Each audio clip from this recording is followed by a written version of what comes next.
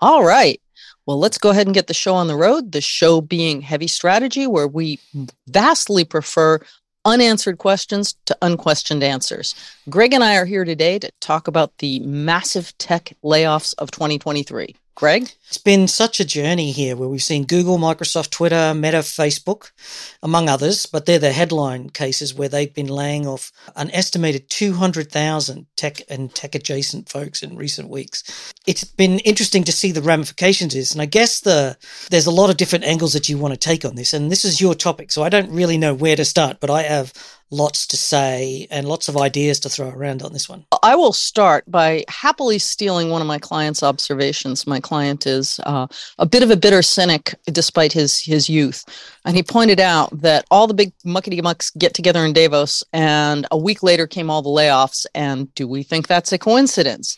And if you think I'm being way too paranoid, I actually called some of these companies, talked to some of their senior management and said, why are you doing this? And I swear to God, the answer off the record was everybody else is. Yes. It's like all the cool kids are laying employees off. Yeah. And Greg, you and I were talking about it when it was happening. And one of your observations was, oh, this is just a way to yank the leash and keep the employees in line. Now, that's a bit of a cynical take, but I do think it's partly that. I believe that there certainly is in startup world. There's a transition in with the rise of inflation. And now we're seeing the cost of money go from near zero to 5%, 6% at the bank. And so if you're going to give money to a startup and invest in funds, a year ago, a 5% return was okay. Now you're looking for a 10% return. And that's a massive change. Hold on for a second with that observation, because I want you to connect the dots, not just for our listeners, but for me. Google, Microsoft, et cetera, don't need startup funding. So why should the cost of a startup have anything to do with the price of tea in China? Right, because those companies have very high valuations. They're often running on 30, 40, 50x valuations, times revenue, not profit. They're unprofitable. Facebook eventually, has had a terrible time lately. And what they want to do is show to shareholders that they've got financial discipline. They're not just wasting money by pouring it out in gobs all over the place with custom chips and cough, executive salaries, executives, blah, blah, blah, all the stuff that's going on. I mean, look at the criticisms that Facebook has received around its $10 billion a year for the last 3 years on metaverse or VR or whatever it's going to do, and nothing to show for it. So in Facebook's case, the shareholders are starting to say, like, you've got to do something about this. You have to get your company back in line. You can't just go and do what you want. So they're pushing back on the tech bros in charge of these companies and saying, you've got to cut your spending and start to look like you're a serious company because we're going into a recession. And this is the real underlying thing is a lot of companies believe there's a recession coming. This is true. And this is I won't say an entirely different topic because they're obviously intimately connected, but they've been, pounding the recession table since the mid last year. And every time I look around and look at every economic indicator, it says exactly the opposite. We're at full employment. We continue to be at full employment. The second derivative of inflation is positive. In other words, inflation is dropping, actually negative, but high.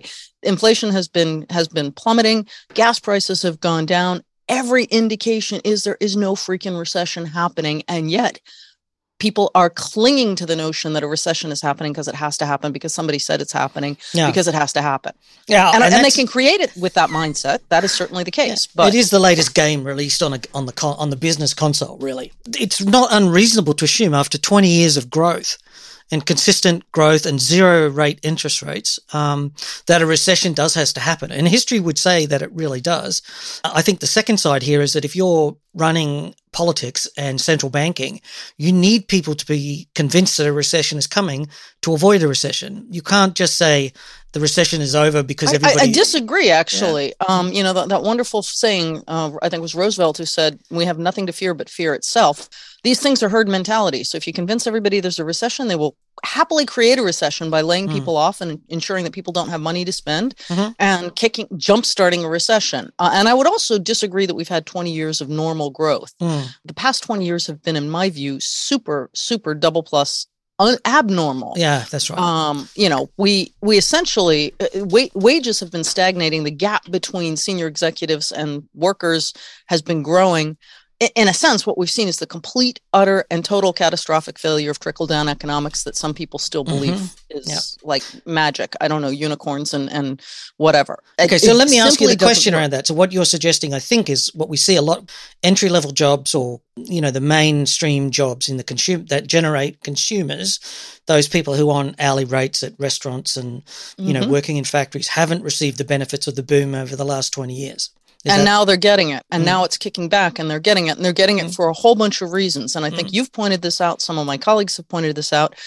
One reason is demographics. All the baby boomers have decided in the wake of COVID, not all obviously, but in the wake of COVID, it's like, screw this, I'm out of here. And they're an enormous chunk of the working populace. So suddenly we've got this yawning gap where all the baby boomers used to be. There's also the fact that in the UK and in the US and in certain countries, we've cracked down, so to speak, on immigration. So suddenly you don't have people that you can easily exploitable people running around. So that sort of whacked the lower end of the pay scale. I actually do think demographics drives a lot of this, and so it should be very interesting to see how it goes. But if you look at the minimum wage in the United States has been skyrocketing. I actually just talked to my niece yesterday because she wanted to know what to charge for babysitting. And last time I looked at it, $10 an hour was a pretty good rate. Yeah. I told her to look up the minimum wage in the state where we are. She looked it up and it was $13.45. Yeah. It's like, damn, you're getting underpaid, sweetie. That's a 35% increase. And by the way, she's 12. Yeah, that's right. I think there's two things happening here. One is if you're working in B2B and you're selling products to businesses, there's no recession. My general belief is, and that, there are very distinctly markets where this may not be true. But if you're working in business to consumer, there is a group of people who no longer have money to spend. They are feeling the pressure. If you are middle class or above, you might be doing just fine and you don't see the signs. So your perception of this may be different. Personally, I do see the signs in inflation, but I'm just looking at the macroeconomic worldview. I mean, basically, if you are a low end worker, you have your pick of jobs. That's brand new. That is brand new. There's no inflation. There's no recession there. There are people going, holy cow. But they're also not being paid sufficiently. So you've got your pick of jobs, but the pay rate. But the pay raise is actually has actually overtaken the wage increase has overtaken inflation at this point. So there's a net growth at the low end of the spectrum. Now, your point that you can't live on that is absolutely well taken because of all the speculation in real estate. They can't afford a place to live, which sucks, and that's different. So when we come back to the tech layoffs, they do come with a generous severance. And generally, the companies take about $1 billion loss for every 10,000 workers laid off. So that'll give you you do the math on that and you work out the size of the severance. So a lot of these people get, if they're in the US particularly, they get 6 months of healthcare. They often get 3 months of pay or even 6 months of pay. They don't get just ditched out on the street, homeless sort of thing. With the special case of the tech layoffs, there's something interesting going on, and the tech companies would never in a million years admit this. But what's going on is the folks on the left coast, California, Seattle, all those places, have been paying what I will politely say are inflated salaries compared to the rest of the country, not compared to the value of the employees, but compared to the rest of the country. So you have an average, networking engineer who's making $350,000 a year. Nothing wrong with that. God bless you if you can get that salary. And it's what it takes to live in those highly inflated areas. But post-COVID, they actually don't have to pay the going rate for these expensive areas anymore. They can hire somebody in Omaha or in Georgia for half the pay, still get almost the same quality or the same quality. And the reason they don't want to tell you is because their official stance is everybody has to come back to the office, so we're stuck paying, San Francisco rates. But the reality is we've actually gotten our heads around the idea that virtual workforce is a thing, and we're scratching our heads saying, why are we subsidizing people to live in an office that they never go to at twice the rate? What my guidance has always been to the people that have gotten laid off: hey, you're a valuable employee. You have a lot to give, but you're going to have to look at taking a numerical. I think a lot of people are going to have to reset their expectations. Reset expectations and move. Yeah. I know that sounds horrible and everybody says that's terrible. Jonna, how can you possibly suggest that people leave their homes? But, look, over here, we're a nation of immigrants. Pick up and move. There are beautiful places all over the country. Go and it find makes sense one. to do so. So just to give you some data on that, I get a regular email from an analyst agency looking at occupancy in the cities, and they're saying that office occupancy continues to hover at slightly below 50%. Last week, the 10 city, this is all US data, 10 city back to work barometer reached 49.8% occupancy, aside from San Jose, which rose less than a point to 42% occupancy. Yes, remote work is a thing because people aren't coming back to the offices. They might be going back to the office for 2 days a week or 1 day a week or 3 days a week or whatever it is. But overall, occupancy... Yeah, overall, how less than half is not sustainable for the poor commercial realtors, Crimea River. Oh, it's going to be great because you should be able to see those beautiful cities turn a lot of the office space into accommodation. You actually can't. There's two problems, Greg. One is the technical problem, which is retrofitting an existing office building is actually just about as expensive as ripping the damn thing down and building it up from scratch. You have to reroute all the pipe work. Take your standard office floor and think about how many bathrooms there might be there now, divided into apartments, and think about how many bathrooms there might be there. And now think about the fact that the walls are actually designed not to be busted through and have pipes and power and everything routed through. So it's doable. It's doable, but cheap. It's really not very cost effective. We'll see how that plays out. And we're not a real estate the second podcast, thing, let me just close the loop on that. The second thing, and I have one of my millennial friends keeps thumping me on the head with this, is in the United States we have back-assward zoning rules. We do not like multifamily zoning, and we do not like mixed-use zoning. We don't like the idea of combining businesses. So let's come back to the tech layoffs. I think, and the other thing about the tech layoffs is we are talking about 200,000 or whatever the number might be. Well, it was 200,000 last time I looked at it. It's probably up from that. But it's also worth pointing out that they hired 500,000 people last year. And they're continuing to hire. So even they're continuing to hire in the tech space. Yeah, that's right. It's very strange to me that they would go through and they complain about how expensive it is to recruit and how much time is spent recruiting. But then they go and lay all these people off that they've already recruited and onboarded, but then they sack them instead of redeploying them. I do think it has to do with the salaries that they're doing countrywide global reset in salaries, because you can't sustain that difference in salaries where the same engineer is twice as expensive 1,000 miles away, particularly in the world of virtual work.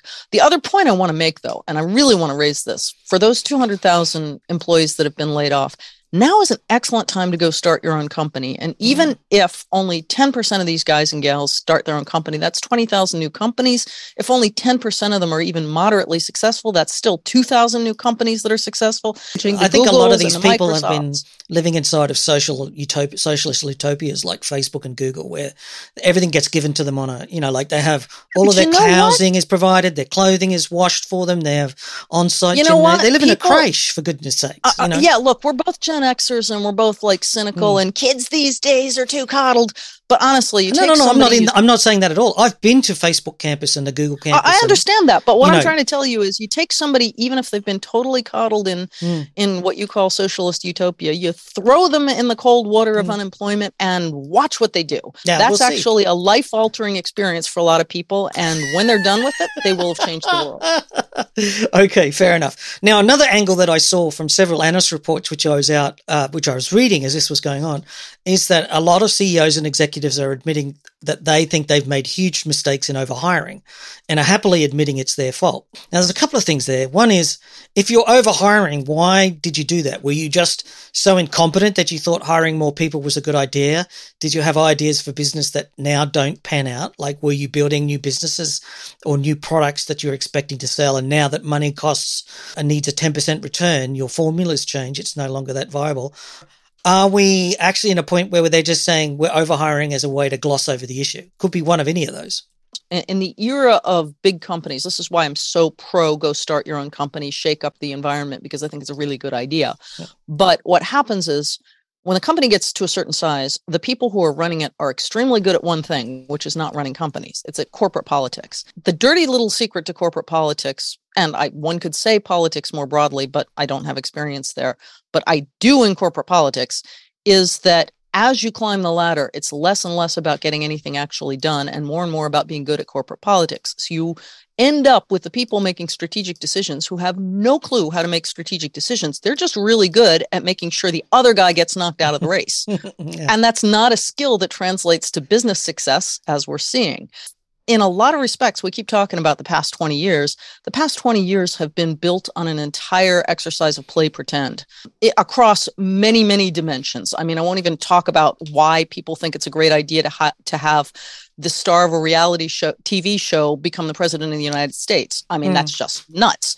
But generally, it's been play pretend money in Silicon Valley, as you pointed out at the beginning of this show, for 20 years. The idea was if you showed up and you had the right pedigree, usually Stanford Wharton, and you had the right look, a little scruffy, maybe a black turtleneck, maybe the right voice, you get insane amounts of money. Your company gets we're seeing that crazy.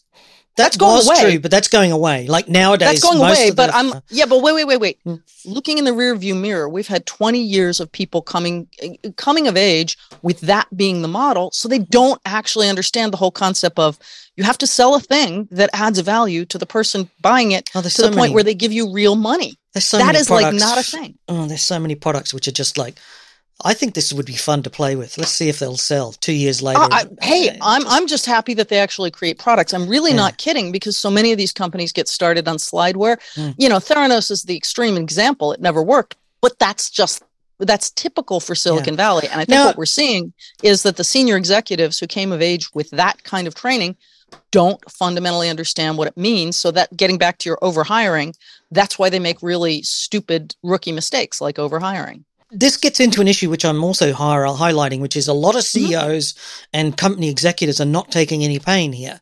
If they failed by overhiring or failing to identify products that should have been, and they can't be bothered redeploying these people, why are they not taking pay cuts? Why are they not getting fired? Because in fairness, I'm going to do a shout out to Eric Yuan, who's the CEO of Zoom, who is taking a massive pay cut at the moment. But yes, he's the exception, not the rule. He took a 98% pay cut. Now, whether that's salary or brings shares, him down, I'm sure it's only salary. That brings him down to the level of everybody else in the company. But hey, it's a step, and it's a mea culpa. It's for those who are religious at the moment. It's Lent. We're supposed to be sackcloth and ashes, and he's got the spirit. But yeah, I think that's true, and I think that's more broadly the case across society at the moment, where there's a sense of entitlement at the senior levels. I'm reading a really cool book on leadership, by the way, called Turn the Ship Around. It has to do with leadership on a nuclear submarine.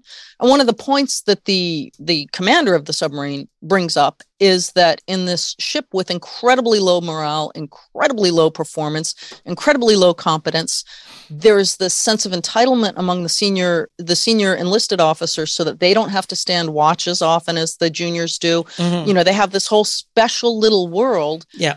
And it's what humans do when they're in an environment of sort of general hopelessness and lack of accomplishment. Yeah. So I think it's all symptoms of. So you think that's valid criticism, that a lot of CEOs and senior executives are getting away with it? They're deflecting blame or deflecting responsibility. I think they're getting away with it because they can, because I keep coming back to the past 20 years has been an entire exercise in play pretend. They really believe their own press. Elon Musk is an extreme example. The guy may have accomplished something in his life. I'm not really sure. What he did accomplish was getting credit for all the companies he's been part of. He accomplished that, damn sure. I'm looking at Twitter and I'm not seeing massive leadership skills here. I think that exercise where he called I often suspect that Elon's succeeded in spite of himself. He's been there to get something off the ground. He's good for the first year or so, but after that, he's not. I was thinking about this morning, and I have a lot of friends who are doing great work in tech. And I keep thinking, hang on, I seem to recall during the tech boom that they made a whole ton of money and didn't have to work anymore, and told all of us that we were idiots. And of course, I remember at the time thinking you just were in the right place at the right time. Yeah. And strangely, they're working today. So I guess it was either they blew their money or it wasn't real money in the first place. Yeah. But I think we're seeing a lot of that again. So my commentary there is that a lot of CEOs and executives understand that their careers are brands, and they have to polish the perception that they're perfect or talented or whatever. Because a lot of the times they are actually hired by other companies, even though they failed massively. Look at Silicon Valley. People who have 4 or 5 failed companies are actually told, well, you must have learned something from your multiple failures. Therefore, we'll hire you to do another startup. So, you're basically saying that the problem is everybody took our advice from the last show. Yeah, your career as a brand. I also felt that it's very interesting that there's not a lot of layoffs outside of the technology economy. So in the wider economy, we're not seeing factories wind down. We're not seeing McDonald's and so forth. There was some spread of the layoffs that did happen. And that sort of points to the fact that this became a trend. And a lot of shareholders said to companies, you're taking risks with my shares. I want you to do a headcount cut, not because you need to, but because we just think that it's a good way to squeeze a bit of a dividend out of you in the next quarter or two.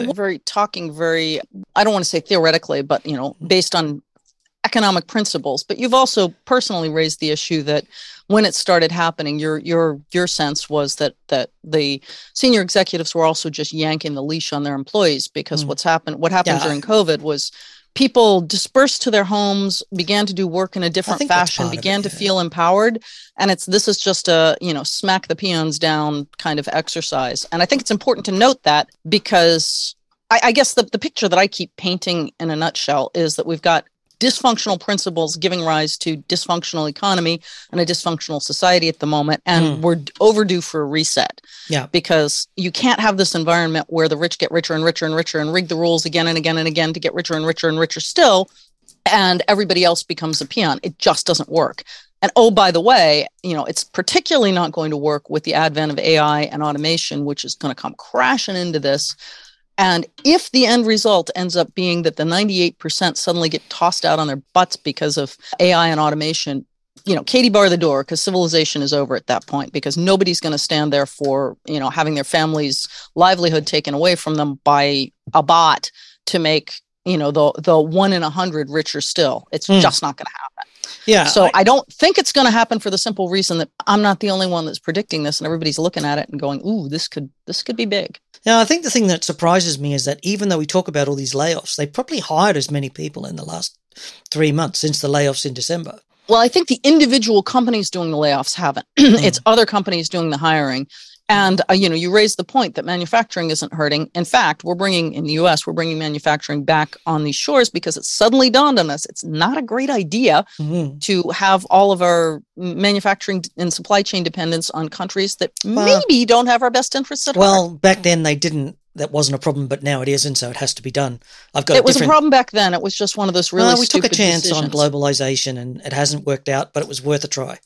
That's where I disagree that it was even worth a try. I remember sitting there at the time going, this is stupid. This is going to look really stupid now that we've destroyed all these industries that we actually need. This is stupid. Yeah.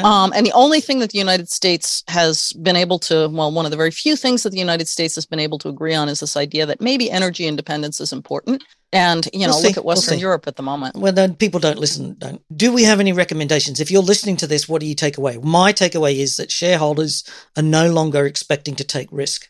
So if you're a shareholder of a company, you're saying to the executives, my share price is at risk. I don't want to lose any money. Go and sack all the workers. Go and cut costs. And the concern that I have is that capitalism is based on the idea, or modern capitalism at least, that the shareholders invest and taking risk that their capital can shrink. But what's happening here is that instead of them taking the risk that the business has up and downs, it's being transferred away from shareholders onto workers and customers. So customers are now sitting there with products that are now end-of-lifed, and it's up for them to pay for it. If you've bought a startup and the startup fails and you've been using their product, you're now on the hook for the costs because the shareholders pulled out because they don't want to keep throwing money into it. If you're buying a Google product and then all of a sudden Google says end of life, you're taking the risk, not Google shareholders. And I wonder how much of that is a concern. I wonder if you've got any thoughts on that. Well, I'm going to circle back to the question, what are the takeaways? I'd say the takeaway is, if you are one of the affected tech workers, or even if you're not, think long and hard about your relationship of employment to large companies. I wrote a piece on LinkedIn talking about the fact that quite a number of the people who've been laid off actually believe these companies were different, that these companies were a vocation in addition to just being an employer.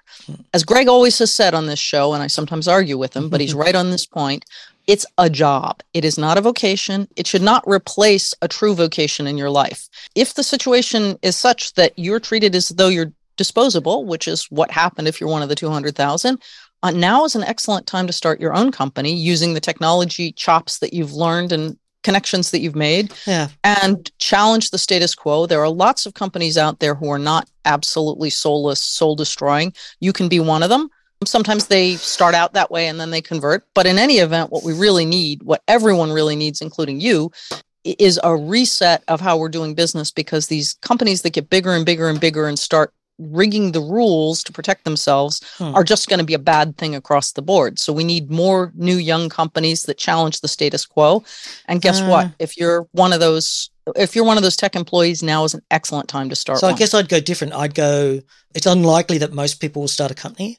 No, of course. I said 90% won't. Well, but for the other 90%, that will make the difference. Save up 6 months worth of runway. Always. People call that, stuff you money, which is a term I quite like, so that if you're in a job and you don't like, you can always just sit there and go, thanks very much, I'm out. And you can move from job to job. Should be, no matter what your job is, you should be living so that you have at least 6 months to a year runway for you, your family. Yeah. So that gives you enough time to plan to downsize if you need to, downsize comfortably. It's not an absolute shock. Yeah. And I think, I don't know if kids these days actually think about that, but it's a really, really important thing to do. But again, I'm sure a lot of them do. I do think we see a lot of promotion of the wrong lifestyles in social media from what I've seen on, the TikToks and the YouTubes, where people go out and blow money on pointless things. But that's because most people don't do that. Most people are saving.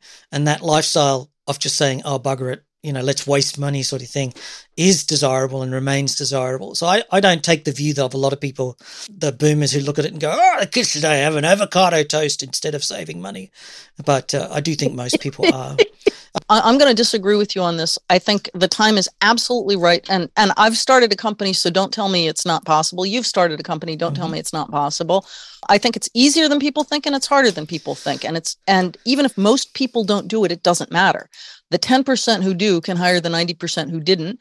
And the 10% of them who succeed can, continue to hire, and so forth and so on. Why not try now? You could be one of them. Yep, potentially so.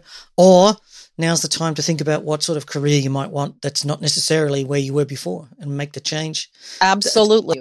Yeah, I moved from normal employment or full-time employment to self-employed and freelancing contracting.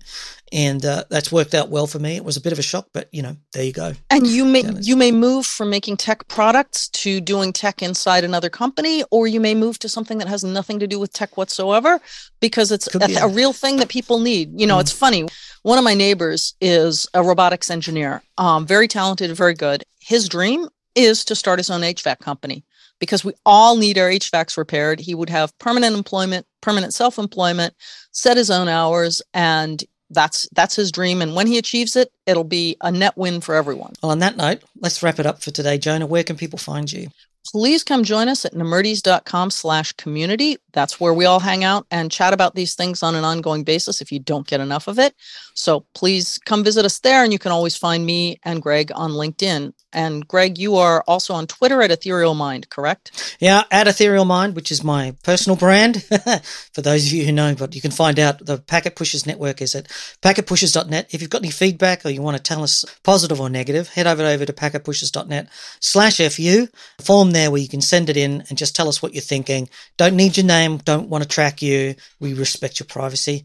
And we'll be back in a couple of weeks.